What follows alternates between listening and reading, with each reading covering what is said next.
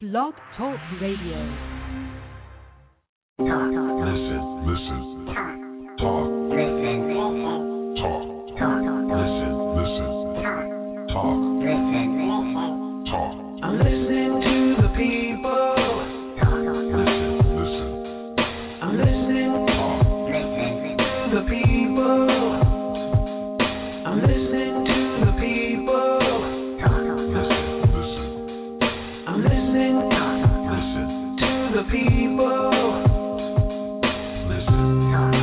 This is J.R. Strong, welcoming you to Listen to the People with Moreh Yahoshua. The next 60 minutes are about you and only you. So call in right now to share what's on your mind. Moreh is here to listen and talk to you. Need something off your chest? You can do it now. I'm listening to the people, talking to the people, real talk with my people. I want to hear what's on your mind. I'm listening to my people, talking to my people, real talk with my people. I want to hear what's on your mind. Listen. Talk.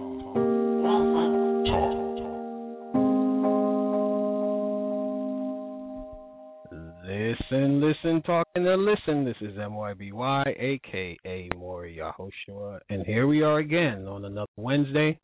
And we are here to listen to the people. And I'm so glad, give honor to the Most High for allowing us to live another week. And for me to be here, to be able to speak to you and listen to you on another Wednesday night. And we are excited to be with you. We are excited to hear from you. And if you do want to talk to our guests about anything, especially our topics today, you can call us at 213-943-3618. That's 213-943-3618. And you press the number 1. We will put you in the queue, and we will have a conversation with you. Today we are talking about homeschooling as a solution to some of these school closings that seem to be on the books in many states. Last week we talked about, one thing we talked about was the shooting of, I forgot his last name, but Kimani was his first name, and we discussed the things that happened and asked questions that we believe the police need to be asked. Sometimes in these situations, people only operate on fear and or anger, and they do not give the right questions or ask the right questions. We have politicians who also do not ask the right questions, and we also have, unfortunately, leaders within our communities that do not ask the right questions. Well, here on Listening to the People, we ask the right questions, and we get those questions to the people that need to hear those questions. So again, if you have any questions, any comments, or any concerns about what we're talking about or anything related, again, the number is 213-943-3618. I read earlier, as a matter of fact, before I do that, let me just bring on my co-host, excuse me, today. Adira, are you there, ma'am? I am. Hey, Moreh. How are you? All right. I'm good. How are you doing? I am fantastic. I don't know if it's the weather outside because it is raining in Pennsylvania, and I don't know what it is, but there seems to be a longer delay between you and I, so I'm going to try to see how I can get used to this or at least fix it while we're talking. But I actually, other than, well, the first thing is, as we know, yesterday there was not a shooting, but a stabbing at a Lone Star college campus in Texas. I ain't going to say the brother, but the man used an X-Acto blade to stab approximately 14 people who were wounded, and I believe 2 of those individuals were critical. I don't know as of right now what the situation is, but he apparently was 21 years old, and he just went around stabbing people with an X-Acto blade. Now, that is a weird if I can say it, a weird instrument to use. They say he was deaf, seemed to be a deaf individual, and violence is running rapid. It doesn't matter if it's a gun. It doesn't matter if it's, as we see, an X-Acto blade. And then we also have an American fork, I believe it is. I don't even know where that is. But a 5-year-old, or sorry, a 5-month-old baby was shot and killed, and the father was arrested.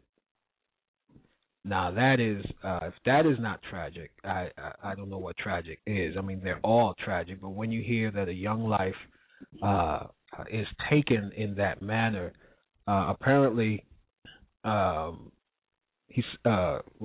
she suffered a single gunshot wound to the head, a victim of an apparent suicide or murder-suicide attempt. He did not kill himself, did not have the chance because other family members tackled him to the ground. And I'm here to say today you can send your hate mail to me.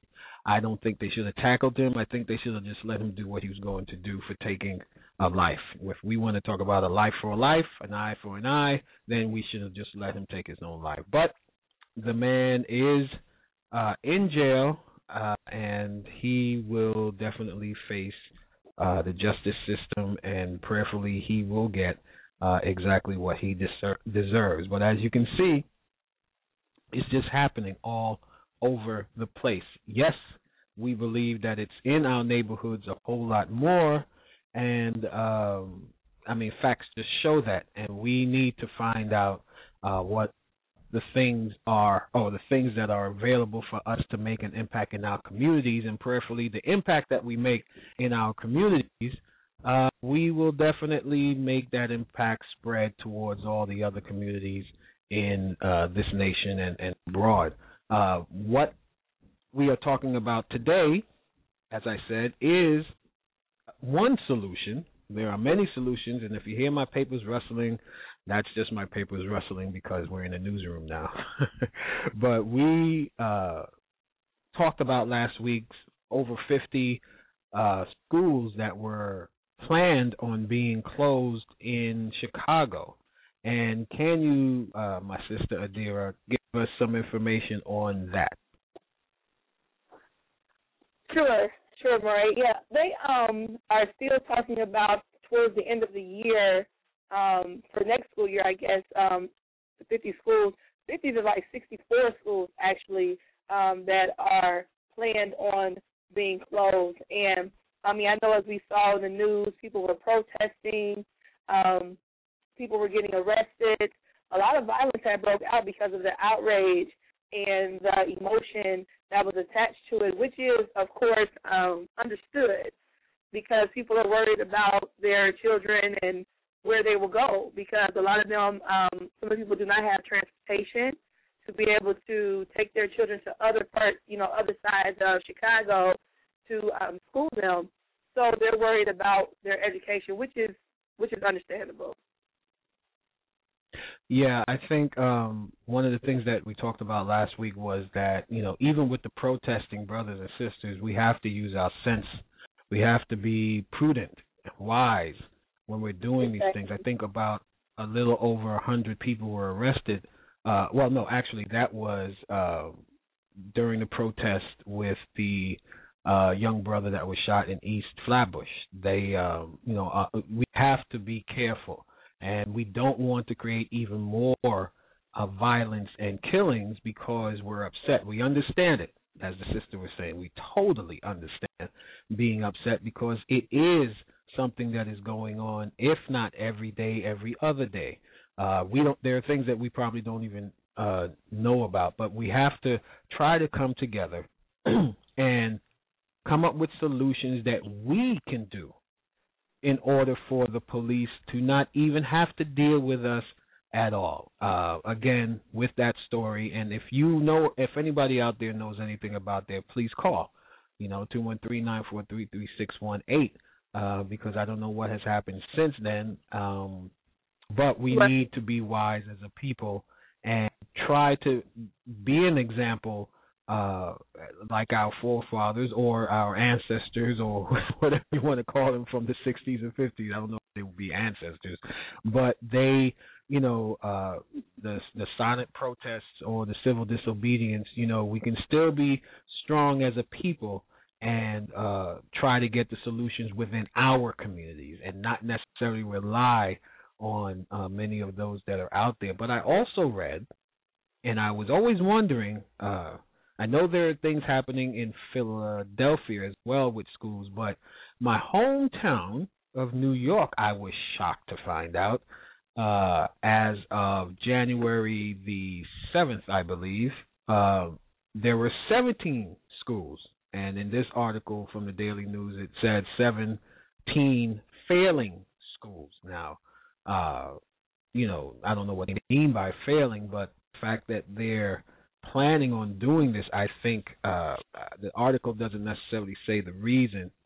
If it is just because kids are failing in the classes, then I think we need to redirect our priorities in helping these children. And prayerfully, again, with the issue of homeschooling, we will be able to find a solution. So what we will do, we're going to take a break. And after this break, we will be right back with our co-hosts and our guest.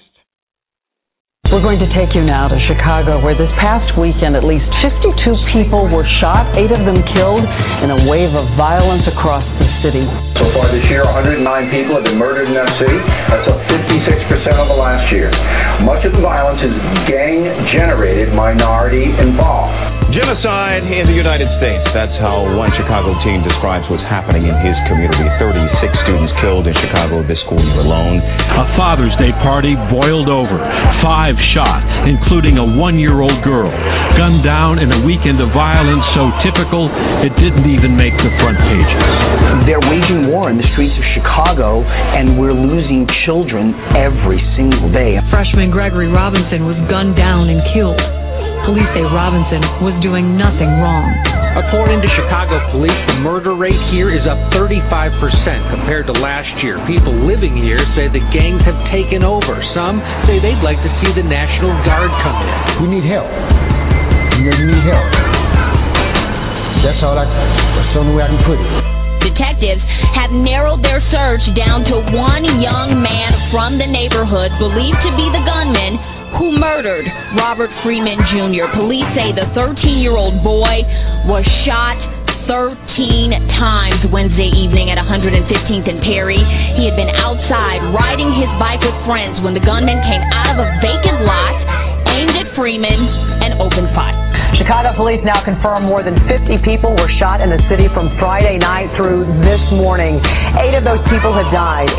Adira Dalia reports from the west side, where a shooting at a barbecue sent several people to the hospital, including a 1-year-old girl. The shooters are getting bolder. Bullets flew on the city's south side last night, even though a group of more than 30 officers was nearby. I ain't seen no wrong with some of you. Have you been shot at? Yes. Have you shot at people? Yes. You see, me or him. So really killing these people. I'll be thinking when my turn coming, because it's coming. So you don't expect to never be an old man? No. Just as we were arriving in the Gresham Police District, 10 miles due south of Chicago's Loop, even before we reached for the cameras, 5 shots were fired across the street from us, and where detectives were making a drug arrest.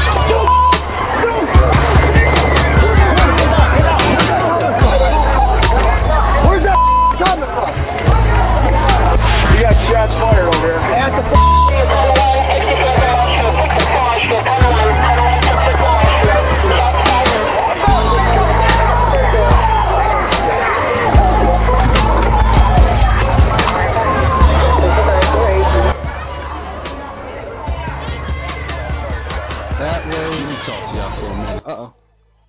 That was Amar Ahmet, Violence in Chicago. And when you listen to that whole CD, brothers and sisters, that whole song, it's one thing when you hear it once a day or every other day.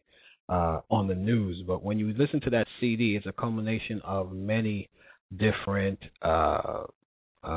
incidences of violence. Even when they were interviewing, could you imagine? Violence breaks out when they're interviewing about violence. But we're going to bring now first our other co-host, Brother Moshah Yisra'el. My brother, how are you? I'm great. And yourself? I'm doing well, brother. What? I know you have a story you want to share, which is going to be great because we were talking about some of the violence that is going on, especially the issue yesterday with the X-Acto blade, and there was something that you saw in the news, and we just want to share that before we get to our special guest. Oh, yes. In the Bronx, they had a gang Bronx member arrested in turf war. Officials say still two police arrested 10 members of a gang violence called a WTF. They have been recruiting from time to time, actually, in the years of 2011, 2012, and they eventually, got enough members in their gang and start robbing people, locking down buildings, resurfacing buildings, selling the drugs out there. And young teenagers, I'm talking like 17 to 27, actually. So part of the initiation was robbing people. The initiation was actually robbing people. It was wow, it's so hot in here. It's like robbing people they was doing for the initiation, getting the gang members. Mm-hmm. And it's a shame because we hear stories about this all the time, and it's been going on for years where, in order for you to get your stripes, you have to hurt your own people. And I'm telling you, morality is going down the drain. And parents, we got to start looking at our kids and spending more time with them that are, be careful who they hang around with. Be careful who they, go away from you with, because the influence out there is heavy. It is very heavy, and probably more heavy, or heavier, I should say, than those days when I was a kid. I was talking with someone the other day and was mentioning how there were certain things that we would not even hear on the street. Nowadays, your sex education is on the street. Your morality is on the street, and there's very little morality on the street. So whatever you're learning is something that is not conducive to living a life, a free life of joy and peace in your life. Because if you're running from the cops, how peaceful is that? It's not peaceful at all. But our first guest today is Brother Yusef Shakur. He's the co-chairman of the Black Soldiers, and he was, this is great. He was invited to Harvard to sit in the forum of the Black Policy Conference, and that's a definitely a good step. I mean, being the co-chairman of the Black Soldiers is a good step. Yes. He is also the author of My Soul Looks Back and Windows of My Soul, and I believe he is either working on or has already put out Detroit's Native Son, and we're going to talk about what that is about. And we'll talk about some other things that he has experienced in his life, but let's bring to the audience, to the listen to the people, Brother Yusef Bunchy Shakur. How are you, my brother? I'm doing good. It's an honor, man, to be on your show. No, it's great to have you, brother, to give your experience and some wisdom to our audience, so that we can definitely take what you have learned in your life to spread to the other people. So real briefly, tell us a little bit about yourself. I'm a native Detroiter. I grew up like most young men and women in the 21st century by my mom without a father. A lot of social pressure that she felt raised me by herself led her to begin to engage in alcoholism, which led me to engage in the streets, where I became a co-founder of a gang got kicked out of Detroit Public School, which all them named to prison for a crime I didn't do. And while in prison, I met my father for the first time. And that relationship had a tremendous impact on me, transforming and redeeming my life. And I've been home, served 9 years, and I've been home 12 years. Wow, you met your brother. You met your father in prison? Yes.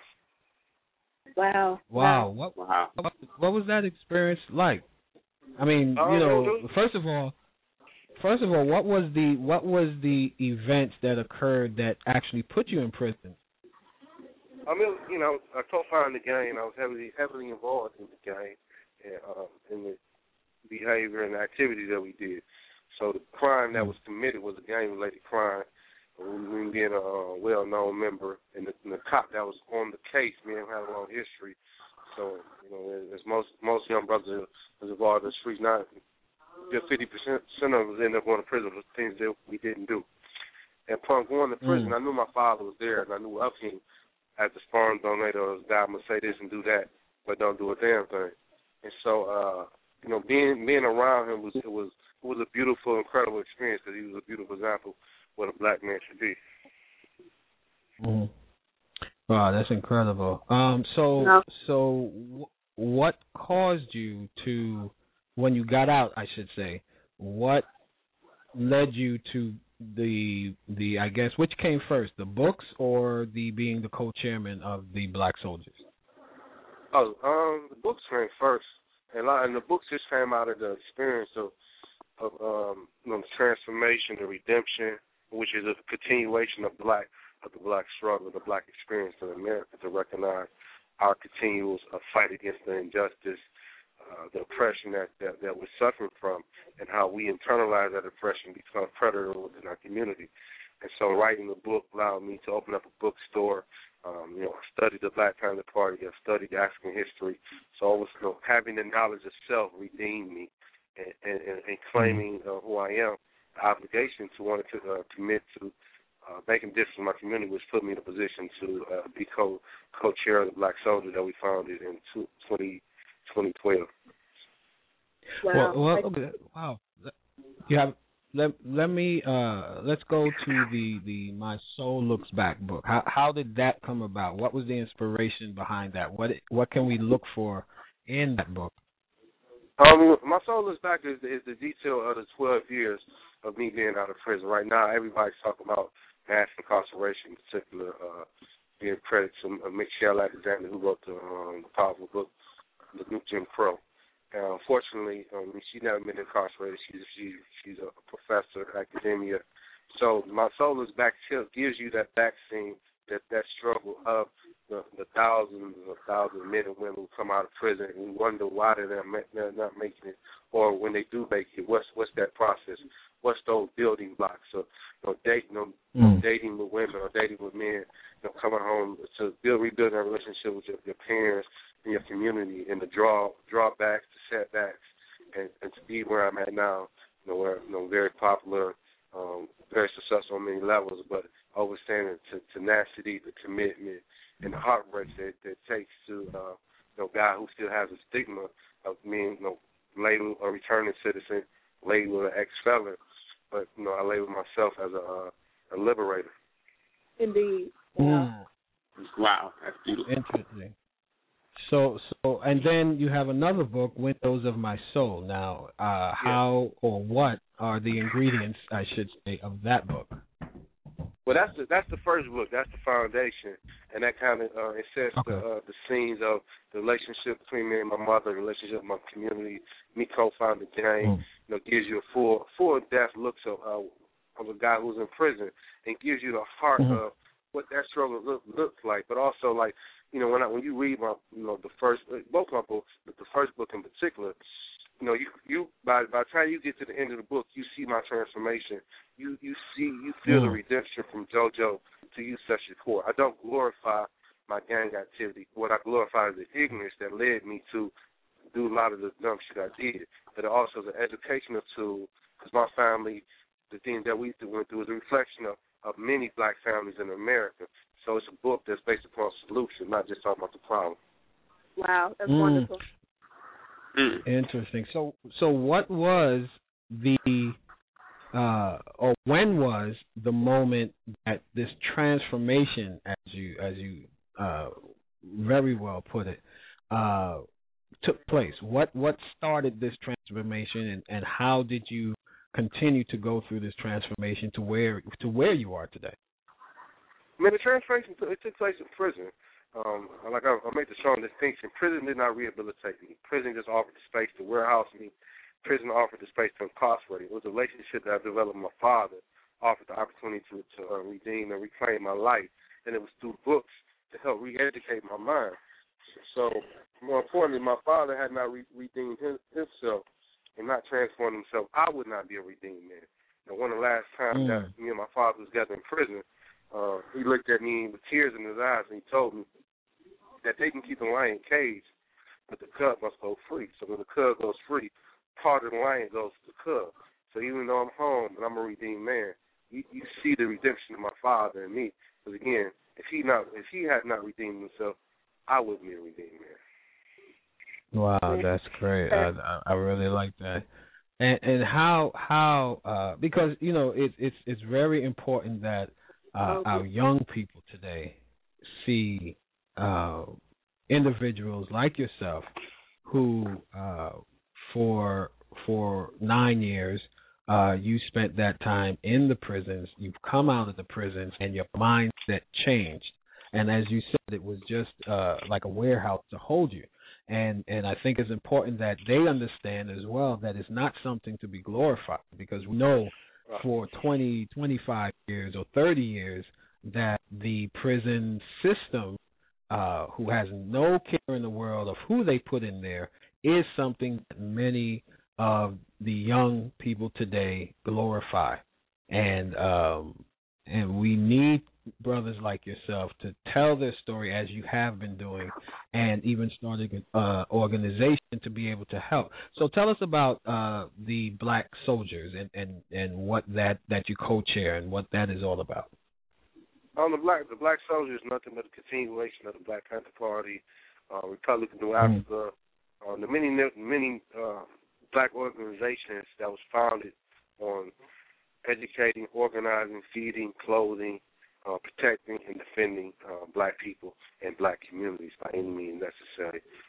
One of the greatest travesties in the 21st century in the Black community is we no longer have a social movement, a vehicle for young folks to get involved and engage in their community as protectors versus as predators. And unfortunately, the only social vehicles that we have is the church, and we know where they're leading us. And also we have in gangs, and we know where they're leading us. But no one is allowing us to exist in the sense of articulating our pain and our hurt as a form of resistance. And so now that pain and hurt becomes to backfire where we're turning on each other. So, but also learning from the past. We're not trying to beat the Black Panther Party or any organization, but we're standing on their shoulders. It's a continuation, because we're not free. The struggle is not over, and folks have to step up and be responsible. And we all bear that responsibility. And what kind of programs or events do you have? Do you have like yearly things? Do you have anything coming up that people can in Detroit or wherever can look out for, I should say, and bring their youth to? Or are there anything like that you have going on right now? Yeah, actually, we have two chapters. We have one in New York and one in Detroit. And each chapter we organize a monthly Feed the People. It's not about feeding poor people. It's not about feeding homeless. It's about feeding people, where we come together. And the one in Detroit, we do it at our bookstore. So we come in, we break bread. We all eat together. We love together. We care together. So we're showing and demonstrating to our community what the community looks like, the atmosphere there. This summer we'll be initiating the Eddie Conway Summer School, which is Eddie Conway is a former member of the Black Panther Party who's a political prisoner. So, using his name to continue to recognize that we do have political prisoners of war that are falsely incarcerated here in America. So we wonder and look where Black leadership is. Many of our best and brightest are being held captive. So and we wonder why we're bathing in ignorance because we don't know who we are, nor do we understand the history of the resistance towards the oppression that exists in our community. So again, we want to plant the seed. So also, soldiers, we're taking our time. You look at you want to learn from the party, and all the great things they did. They made a lot of mistakes too. So it's important that we learn from the mistakes. And one of them is, they grew very fast. So we want to be selective and have a process of, we want quality members versus quantity. We want 10 good soldiers versus 1,000 good soldiers, 1,000 bad soldiers, I say. Well, I think that's fantastic, and it's the fact that you are definitely reaching out to that next generation, because the generation that we see as young people right now will one day be the ones in charge of everything that we are currently trying to build if we teach them properly. And I think that's one of the things in teaching them. You teach them through your experience. You teach them through your mistakes. And I think that's a great thing that you're doing. Now, how was it that you were, and I think if you hear my tone, you'll understand why I'm asking it this way. How was it that you were invited to Harvard to sit in the forum of the Black Policy Conference? Because we know that that's like, what? How did that come about, and how was that experience? I was invited. I had an opportunity to work and do some sit down with some students from the University of Michigan, where they was impressed and began to learn from a lot of things that we're doing in the city of Detroit.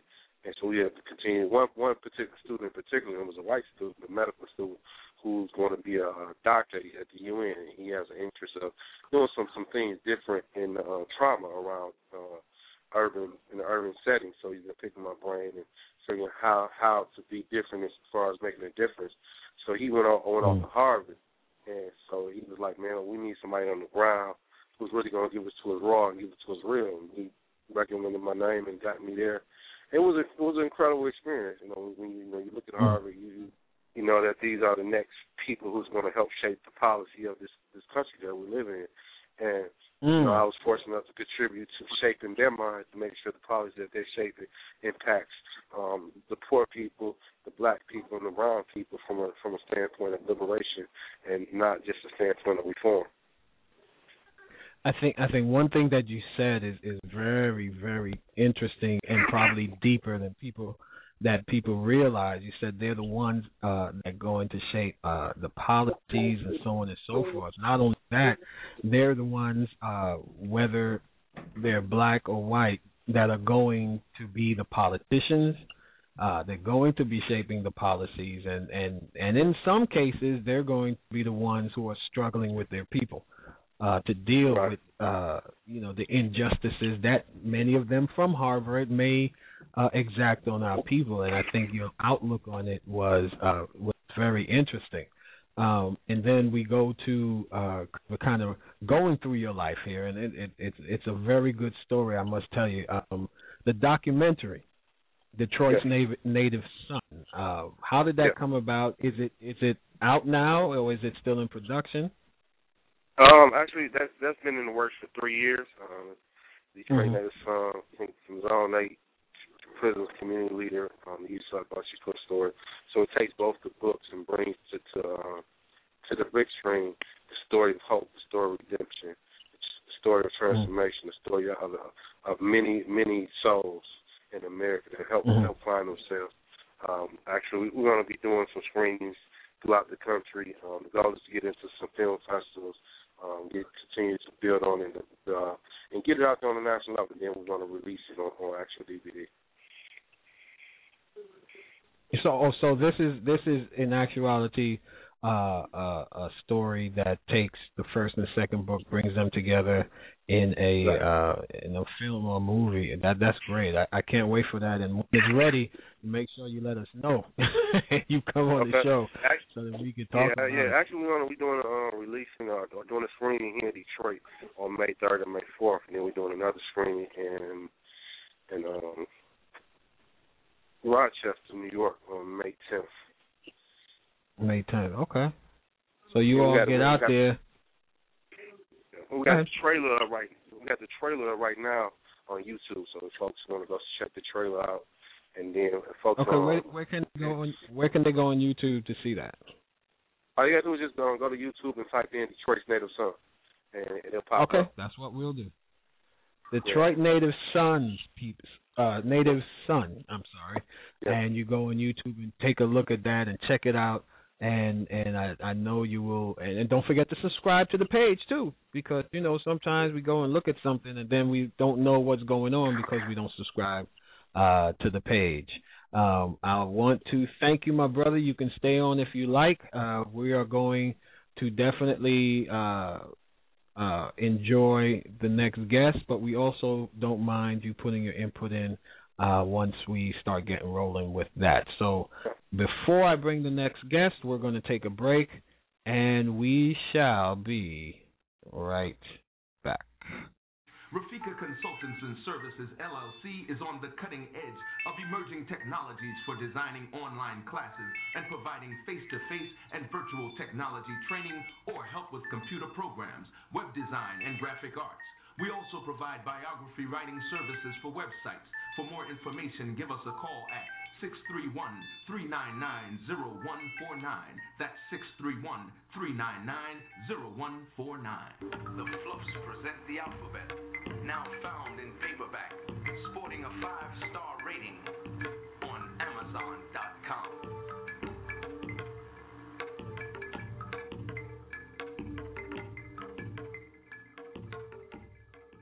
Moon 107, fashions and gifts that bring out the best in you. Moon 107 is an online retail store featuring women's and men's clothing and a gift shop. The woman's shop features stylish tunics, suits, and accessories, and offers the well-dressed woman an outlet to find the perfect gift for self or for someone else.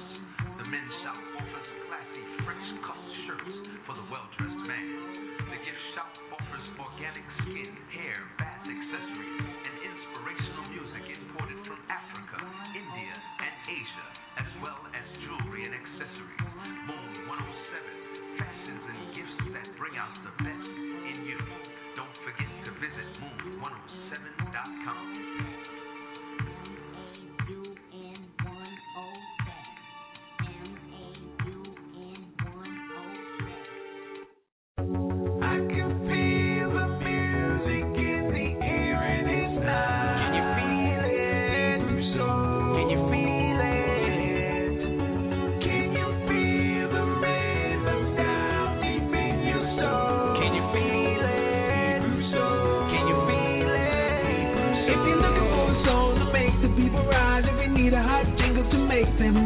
If you say your budget's just a little low, come on over to Hebrew Soul. Contact HebrewSoul1@gmail.com. That's Hebrew Soul. That's right. Global Media. Music is a life. You are listening to the people with Moreh Yahoshua, transforming your minds while developing your spirit. Right here on the Keys 107 Network at blogtalkradio.com. Thank you for tuning in to the Keys 107 Network on blogtalkradio.com.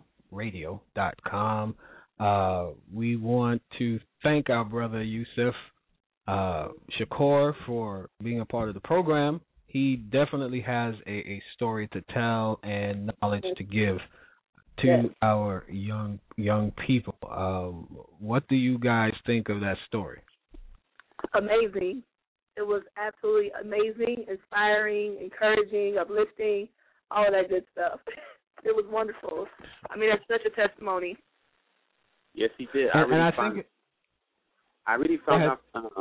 the same way how she described it, how he has been through so much and uplifted himself all the way up, and now he has the strength to tell the story of his life, where he's been at, where he started at, what he's seen in the streets.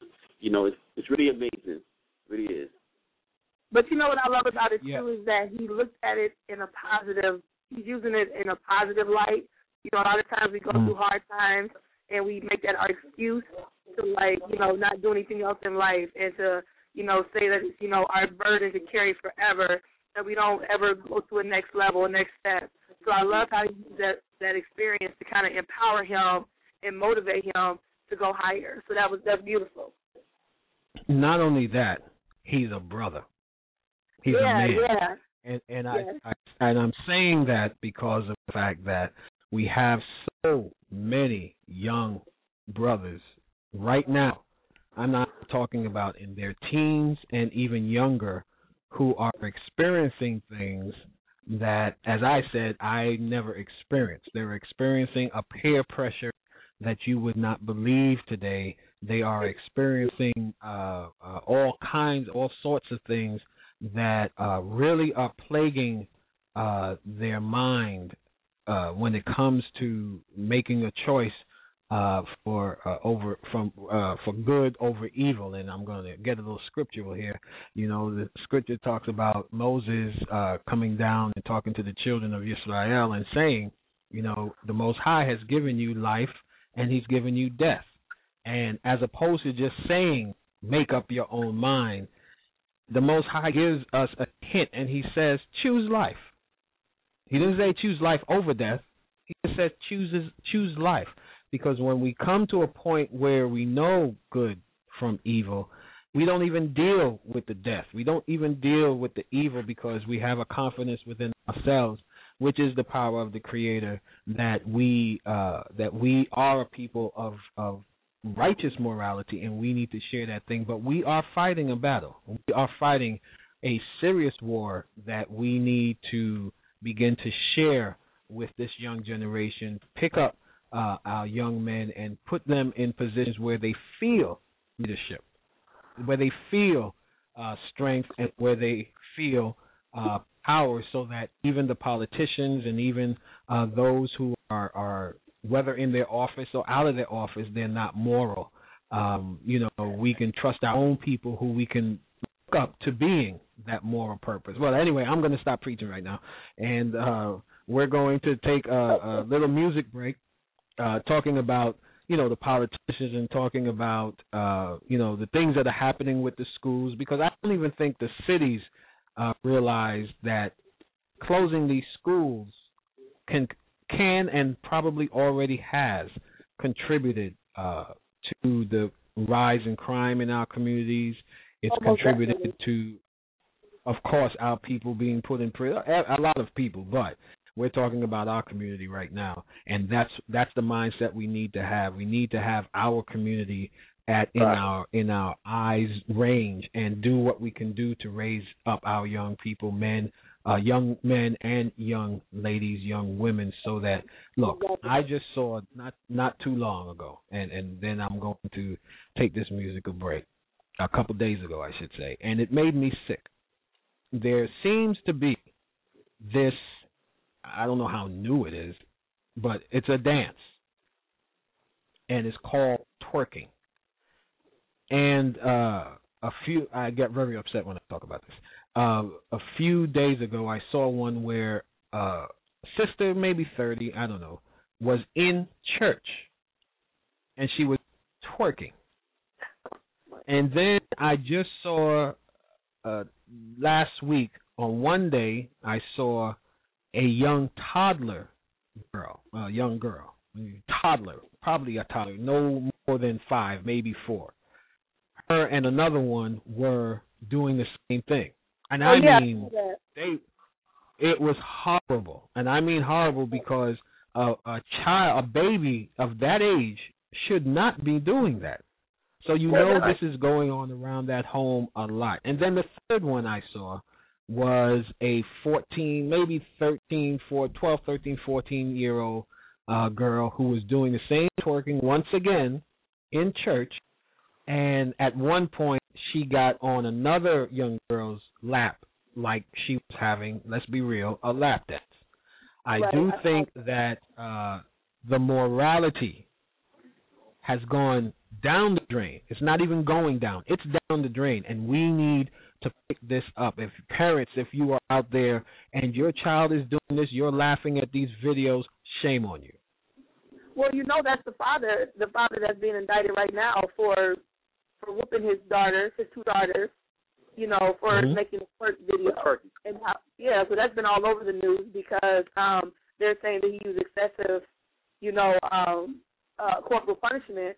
But the thing is that now on one hand you have children that are not being supervised and have any kind of penalties for doing this type of stuff, and then you have a father that's trying to take his own children's, future into his hands, and now he's up for.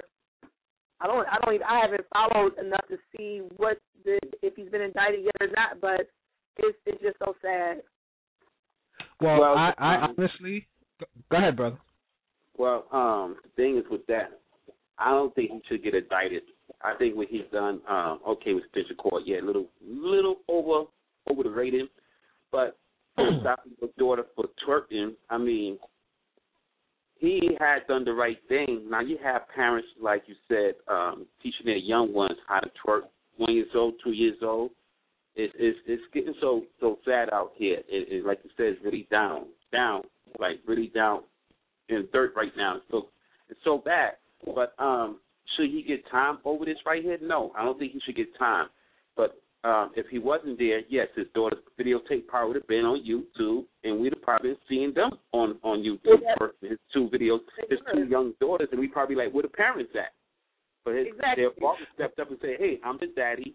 Y'all, this is not, y'all should be doing. Y'all going to get a whipping, and he don't even have to do it.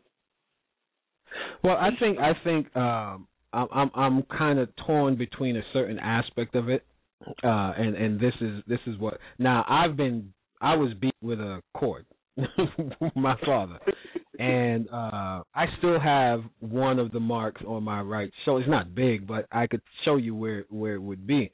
Now, he didn't beat me like this brother beat his girls. He hit me maybe 3 or 4. All he had to do was hit me once. I would have been like done. But he hit me like 2 or 3 times. My only issue with it is that I think he lost control. And I can understand the losing control because I get sick just watching. And I don't watch these whole videos. When someone sends me something, I may not watch it, but this one I actually watch. So there's 2 things that I deal with a situation like this. Number one, who in the world would videotape such a beating? Oh, the beating. Oh, yeah. That's number one. Yeah. How did he not know that it was being videotaped? Not that he needed to hide anything. One thing that I know for a fact is that the society or the government or the different organizations that are out there, they do not understand our particular kind of what they call corporal punishment. And I think that's a cultural issue. Now, not that, like I said, I don't believe he should have went as far as he did, but he got very angry and he lost control. I have to say that I have been in that position maybe once or twice before. These were boys. These were not girls. I may have been a little, different with a girl and a boy, but I think that there was a point where he should have stopped. And if I'm not mistaken, he was also yelling expletives at the girls. I don't remember. I just remember seeing comments on the video. Why would he have to, curse them out and call them the B word and this and that? So apparently he did do that. So I believe he did lose control. As there are people out there that I know that are listening can probably say, yes, there are times when they lost control. And I believe that when you go to the point where you are marring your child, and as I said, I've been in that position, and I caused cuts on the boy, and that's not something that you really want to see happen, and that's where I believe, I can't say, I don't know what he would be indicted for, if he would do time, if I don't know what it is, but I do believe that he lost control. And at the same time, why were they twerking? So now who was watching the children? Who were teaching the children? How did the children wake up that was something that they wanted to take part in. So we have a lot of variables in this situation, as we do in all situations that we talk about. And real quick, I want to one of the things that is a very good comment in the chat room, the Empress Lee show. She says, or he says, many fathers or parents as a whole have done it because their children bring shame upon their household. Now, that term is a cultural term. That is not a westernized term. That is a cultural term from whether the Middle East, from Africa. You know, there's a real seriousness when I'm giving a history lesson now. There's a real seriousness when it comes to a family name, a family's character, and a family's behavior. Here in the Western world, that is not. Now, in the Western world, in certain communities, that means nothing nowadays. But there are still certain nations, if we want to say certain Europeans, certain some of those from India, some of those who are in Islamic worlds. We've heard stories like that as well, that even went to the point of murder. We have to understand that there is a serious moral decay or decaying of our children, and it starts with the adults. It starts with the how we take our time and spend time with our own children. And I mean, there are very good parents out there. There are mothers out there who are doing all that they can, and I give kudos to every single one of them. There are fathers who are trying to do there are fathers who are doing what, and we're going to have I think we're going to do a show on that in a couple of weeks, because I think it's important for us to see the balance and see where things are like just totally misunderstood on both sides, and at the same time we have those who are not taking their responsibility as parents as seriously as they should. And before it's too late, we want to give them again these solutions. So what we're going to do is we're going to play this song. It is by someone that I know who goes by the name of MYBY, and this song is wow. It must be awesome. Boy, that sounded so scripted. We're going to and this song is entitled Corruption.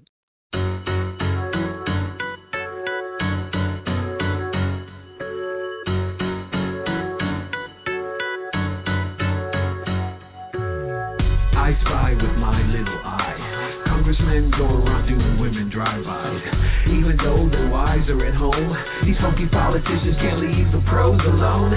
While others dig deep in my pocket, taking harder money, funding wars for profit. Their lies are obvious, the betrayal is clear. These so-called politicians, they really don't care. What will it take to get your attention? Are you so brainwashed that you don't even get it? It's all over the news, which everyone views. Yo, it's life or death, and it's for you to choose, you see. I can't believe what everyone shows me. I can't receive the lies that they told me. I come to realize that they're so messed up, and the word prophesies that will come to justice will come to those who are helpless. So worry not, there's judgment in the end, for replacing the worship of Yah with the worship of man. Everywhere that you look, everywhere that you look, everywhere that you look, everywhere that you look, there's corruption. Everywhere that you look, everywhere that you look, everywhere that you look, everywhere that you look, there's corruption. Whoever says double standards were dead, you must be living under rocks or out of your head. If not, you'll be pissed to bear witness. As celebrities wilding out, getting slaps on the wrist. So you wanna make money with these, get into pharmaceuticals and start selling diseases, cause the problem is the healthcare system is designed not to cure, just alleviate symptoms. And that means you consume more debilitating drugs with no sight of a cure. You're caught up in the vicious cycle. It's the same damn cycle that took out Microsoft. If your nose should itch, they got a drug for that. And if your butt should itch, they got a drug for that. And they'll convince you got a health crisis. The diagnosis, itchy butt itis. Everywhere that you look, everywhere that you look, everywhere that you look, everywhere that you look, there's corruption. Everywhere that you look, everywhere that you look, everywhere that you look, everywhere that you look, there's corruption. Everywhere that you look. Brothers and sisters, don't believe everything that you see or hear. Everywhere that you look. Cause they'll tell you about hope and turn around and do something else. Everywhere that you look. You can't even go outside on the street and not see it. Everywhere that you look. Everywhere you go, my brothers, there's corruption.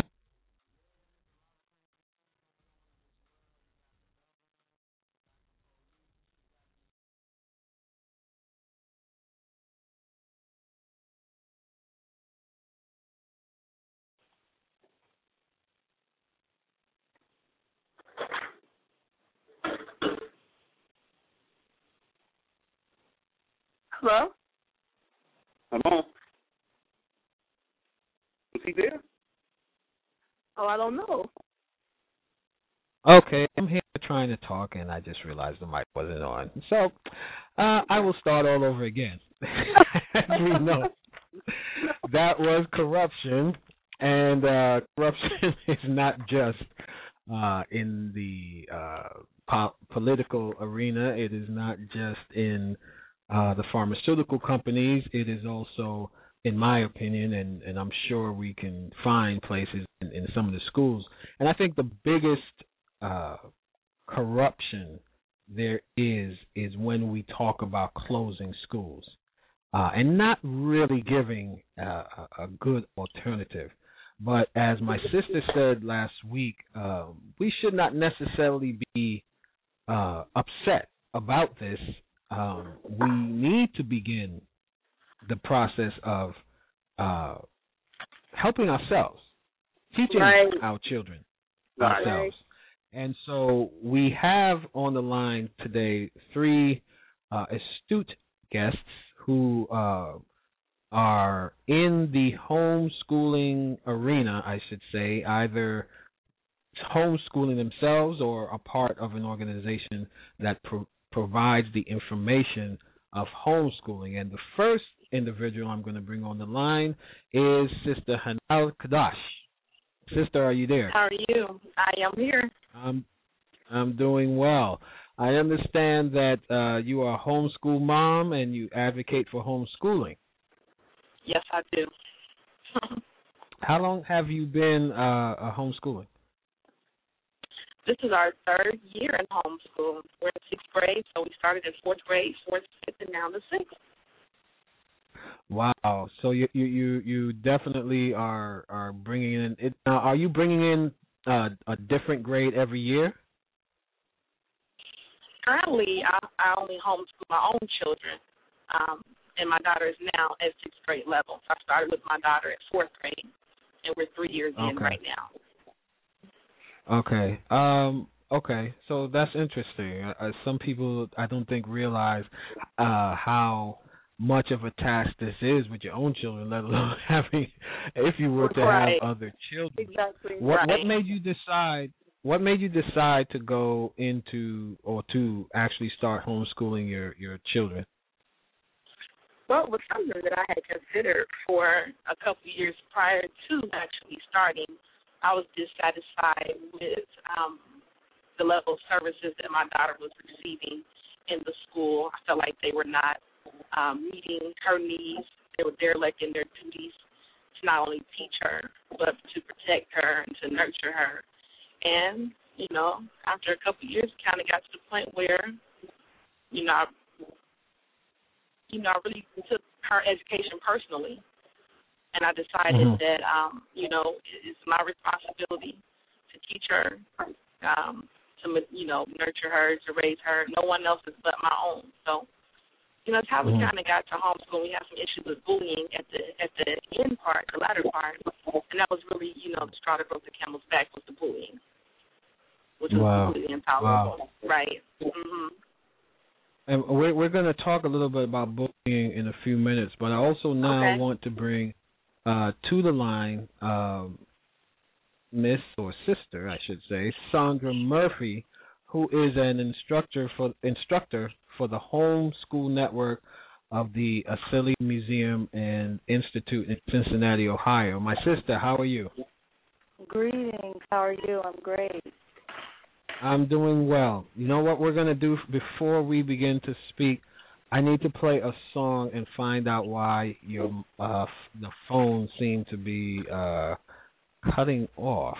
I don't know what's going on. So what I'm going to do is I'm going to play a beautiful song if I can find one right now and try to not have, because I know there's a lot of information. Well, I'm going to play Decisions, and we will be right back after some of this song by Ronnie Song featuring Naomi Emanuel, and it's called Decisions.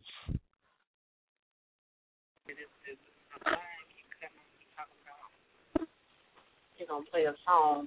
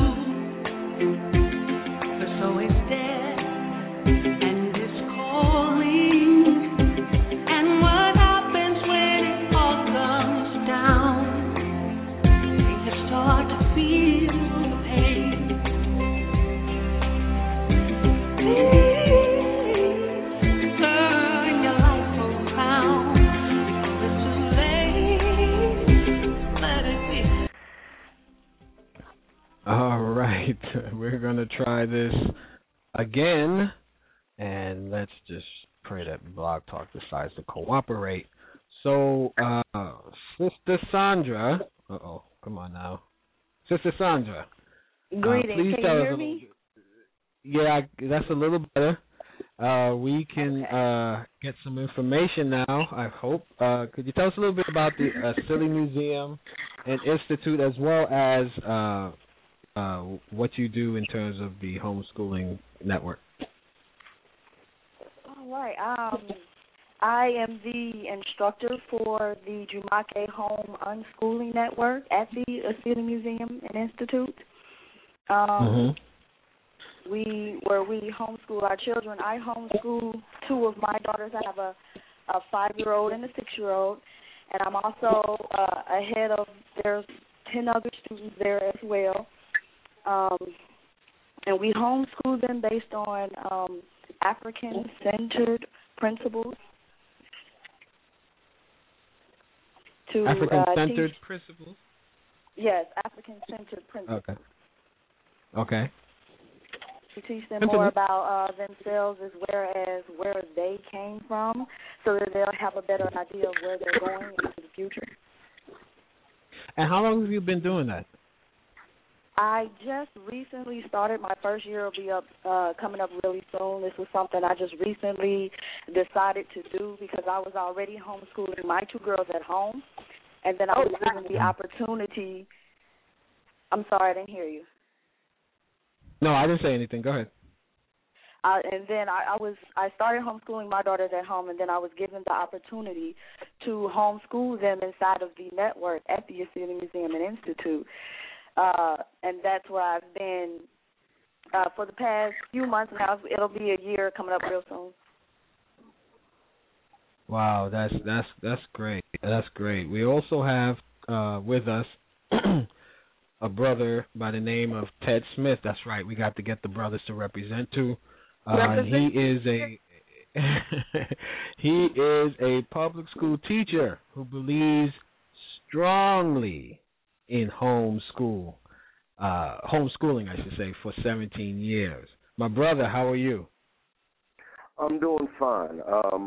Again, my name is Ted Smith, and I've been teaching for 17 years within the Baltimore City Public School System, and just what I witness on a daily basis is a crime against humanity.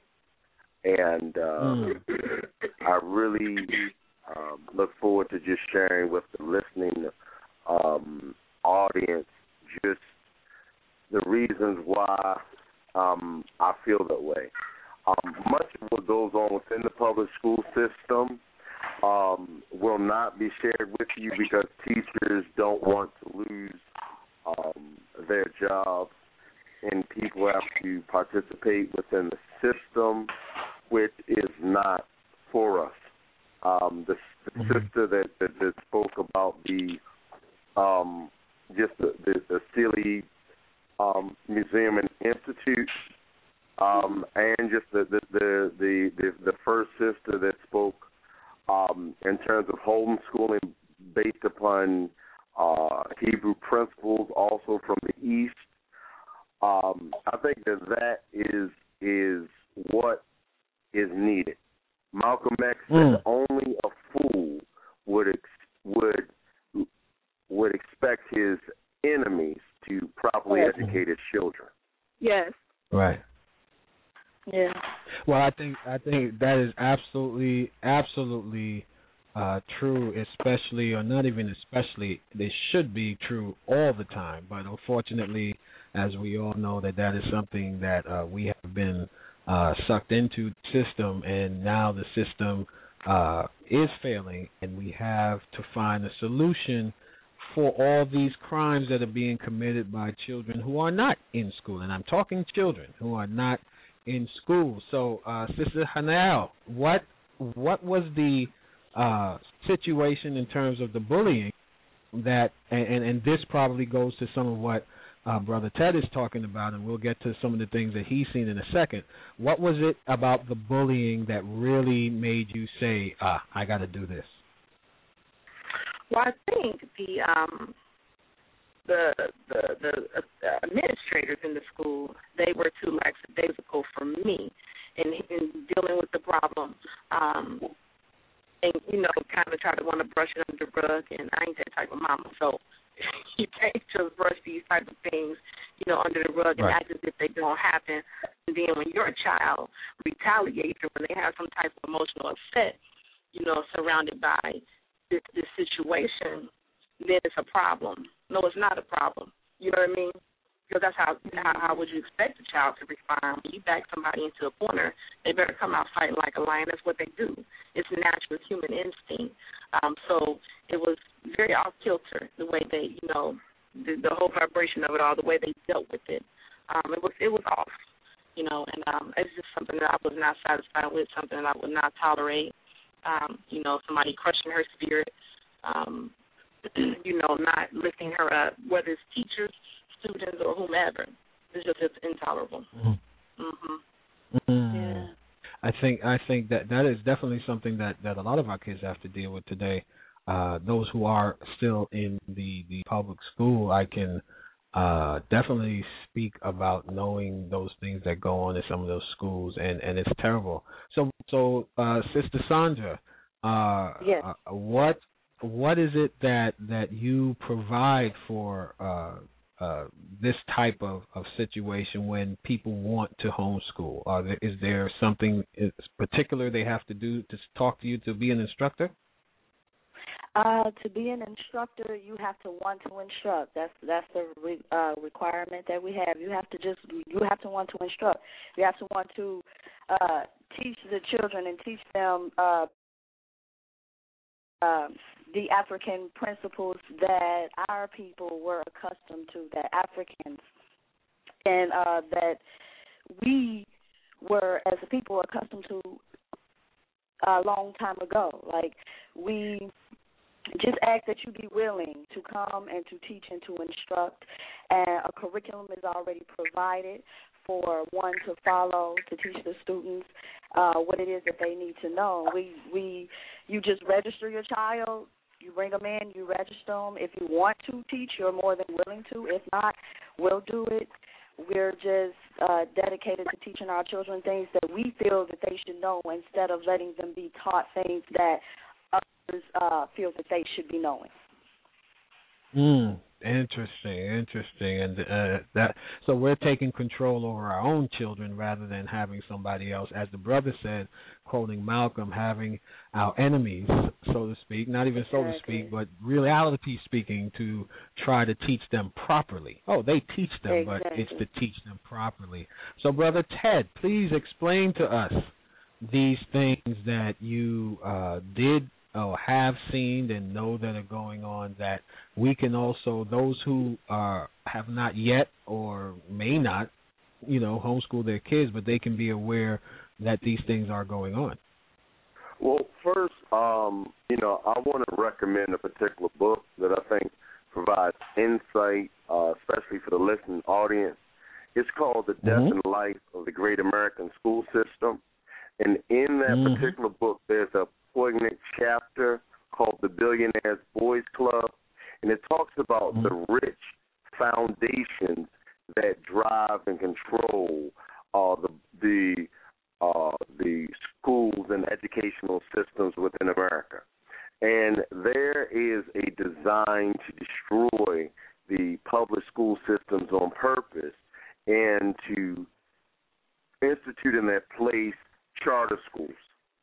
And part and parcel of that, there are certain policies that are put in place, both social promotion, where principals get as high an evaluation as possible by the lowest number of students that are retained. The problem with that becomes that so many students are just pushed through, and it's just a career, a notch on the career path for the principal, but, they want to push as many on without a care and concern about whether the children truly learn. And the second thing that they have in place is that principals are rewarded for the least number of suspensions. So what that means is that students can be bullied all over the place. Teachers can be cursed out. You can have utter chaos and look good on paper and be judged an incredible principal. Within Baltimore City, where I teach, the only thing that a child can be suspended for is fighting, and that's only half the time. And so you have out of control bullying, and I really have to emphasize. I really would almost like to encourage anybody in the listening audience, please go inside of a public school system.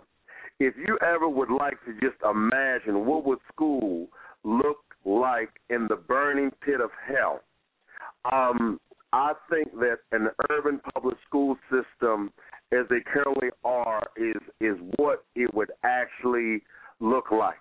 I teach students that in middle school, several students that have taught suicide. In recent years, I've never encountered anybody bullied to such an extent that, that it would just get to the point of suicide, that it would get to the point of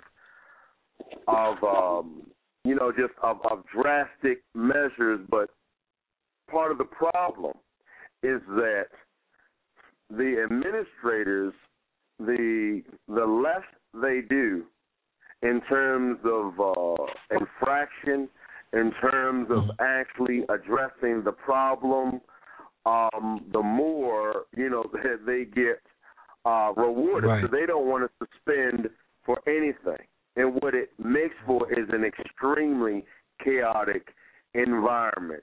And so those that are the least thug-like, the least ready to fight, the least ready to are those whose lives are made a living hell. And even more than the children that go through it on both ends, I blame the adults that refuse to battle and advocate for our young people. They'll stand out for these sports teams. They will stand in long lines for politicians. But when it comes to their own children, you can't find them. They have no fight. Are there and anyone can jump in on this one, are there any statistics on how many so-called African-American homes actually homeschool? I think the last time I read the stats on that, I think it was maybe 2009. At the time, it was only about, I think maybe 6 or 7%. It's projected, I believe, to rise maybe 3% every year. You know, as the years go on, it's not a lot. It's ever increasing, but it's not a lot, and it's surely not enough. And I'm glad that you said it that way, because my thought is, you know, with everything that is going on, and obviously with the young, quote-unquote, black-on-black crime that is going on, I mean, their videos, I mean, we can see it all over their videos. I mean, what they actually do is take the videos and beat each other up. Take the videos and do things to each other that are like you wouldn't do to your worst enemy, technically, you know. And I mean, with all this, where are the parents and where are the schools that these children are supposed to be in? Instead of going to school, they put them behind prison doors. Then that just starts a whole spiral situation. So with the homeschooling, are there records that are kept? You know, I know you mentioned some statistics, but are there records kept? Is there an accountability? Because there are those who, I even read today, some are supposedly homeschooled, but they're not actually homeschooled. So is there a way to give account that you are actually homeschooling, or is each system or each state different? Each state is different. Every state has different laws as to what is required.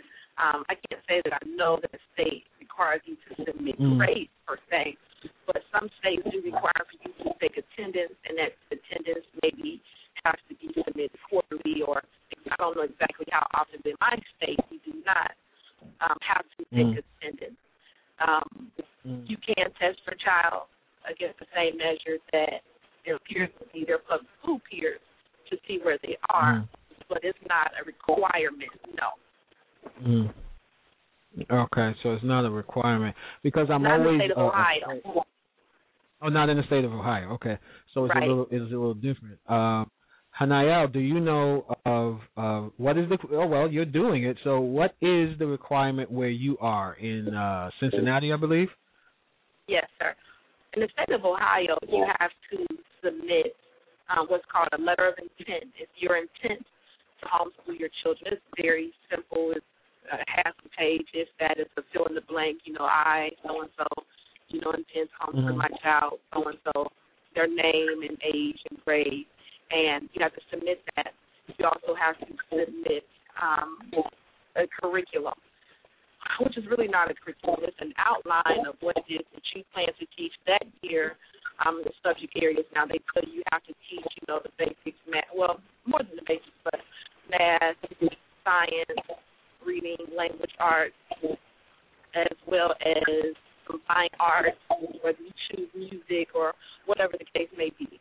And they want you to outline that and say which within each subject category, what is it that you plan to teach.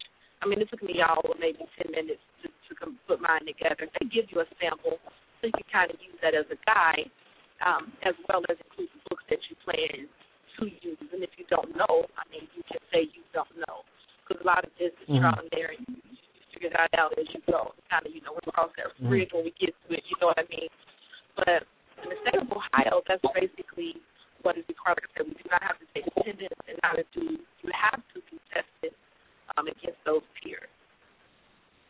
From what I understand, go ahead, continue.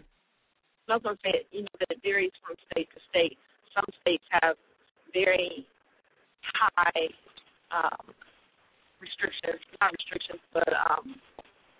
mandates as to what is required.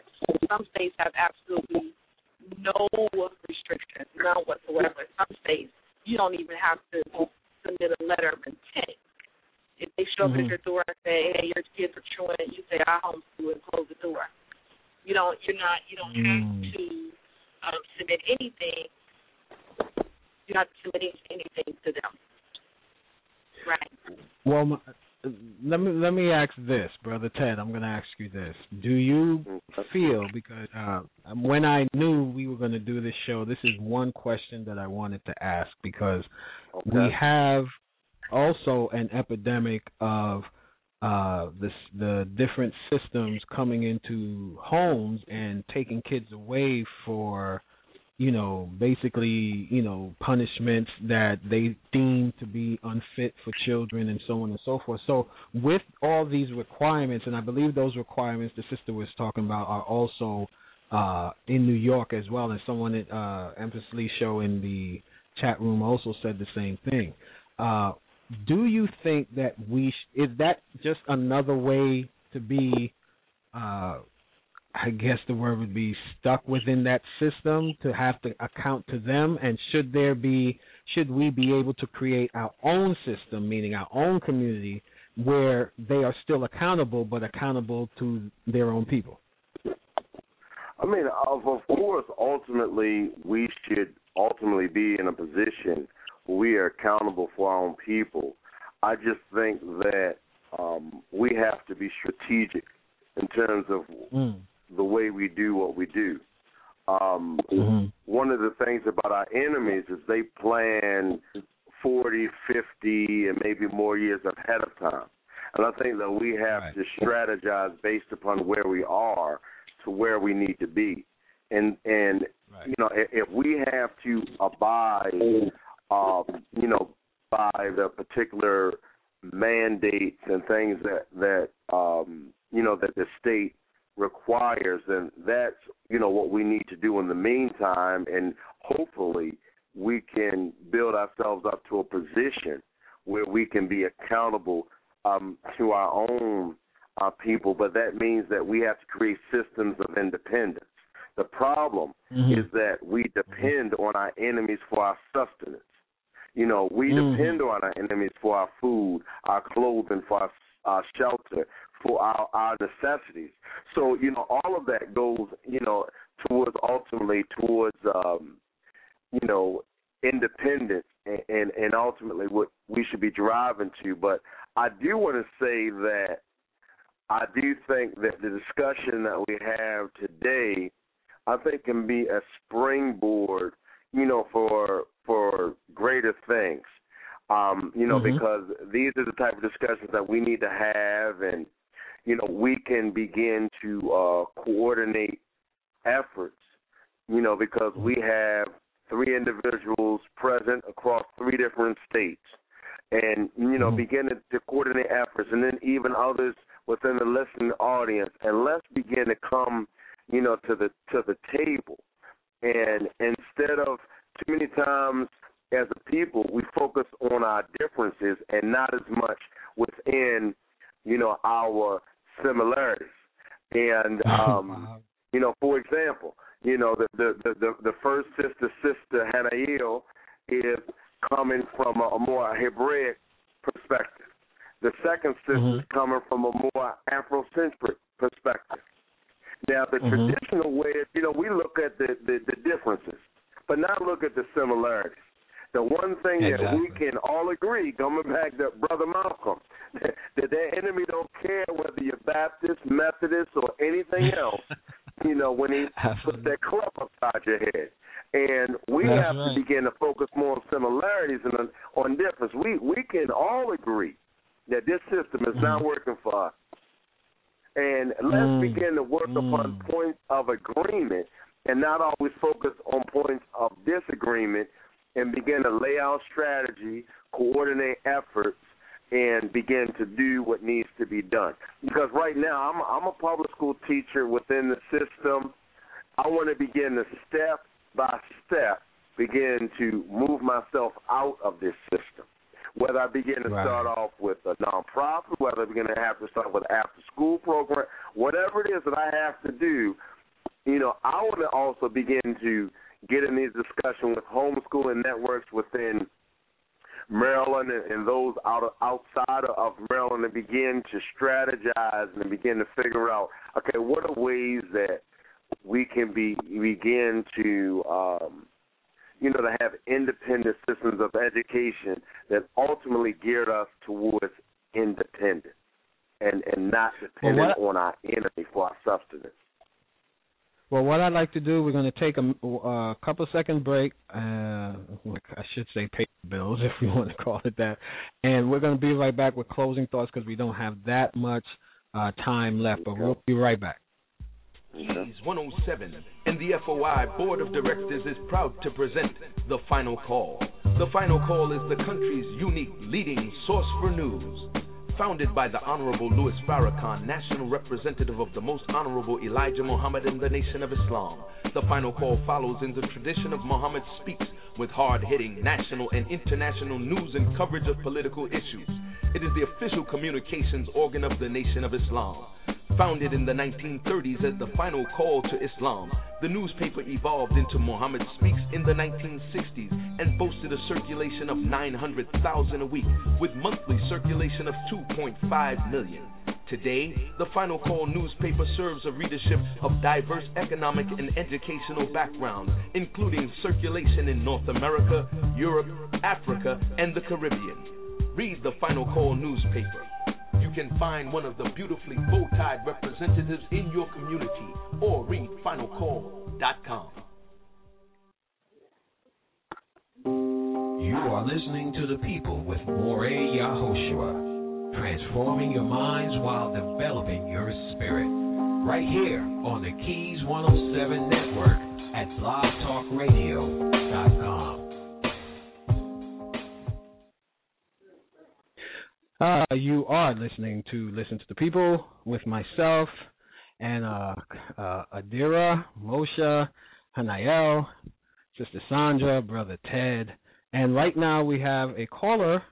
Her name is Aaliyah, and she would like to make a comment. You're on, Aaliyah. Hi, everybody. My comment is going to be very brief. I have missed out on some parts of the show, but I just wanted to say that I'm also a homeschooling mom. I have 3 children, but anyone who's interested in organizing, I would just encourage you to speak to the people in your community and find out their skill levels, because there are people who have homeschool networks. There are charter homeschools, and there are people who are equipped to assist with curriculum development right in your own communities. So it's best to talk to the people who are around you, talk to other parents, and see what it is that they want to do, because sometimes people are interested, they just don't have the information. So that's pretty much what I wanted to share. All right, yeah, that's what everything is really. Everything is really about our community, and we definitely need to do things like that. What I would like to do is do this again next week. We will, contact everyone here and try to, if not next week, another Wednesday that we can do it, because I think this is a very important issue, and we need to get more information out to the people, and maybe even extend the show next week to 2 hours. So if we can do that, I would really, really appreciate it. Like I said, we will contact everyone. So, family, that's it for the show today. Please make sure that if not today, you get people to listen on the archives. You can visit us at the keys107network.com. Check out. I want you to check out The Communicator with Brother Leroy. He had a great show on the 9th, and I really want you to check that out. Don't forget the apps. You can get it for your smartphone. And please join us next week for the program as we continue to speak to our community and listen to our community.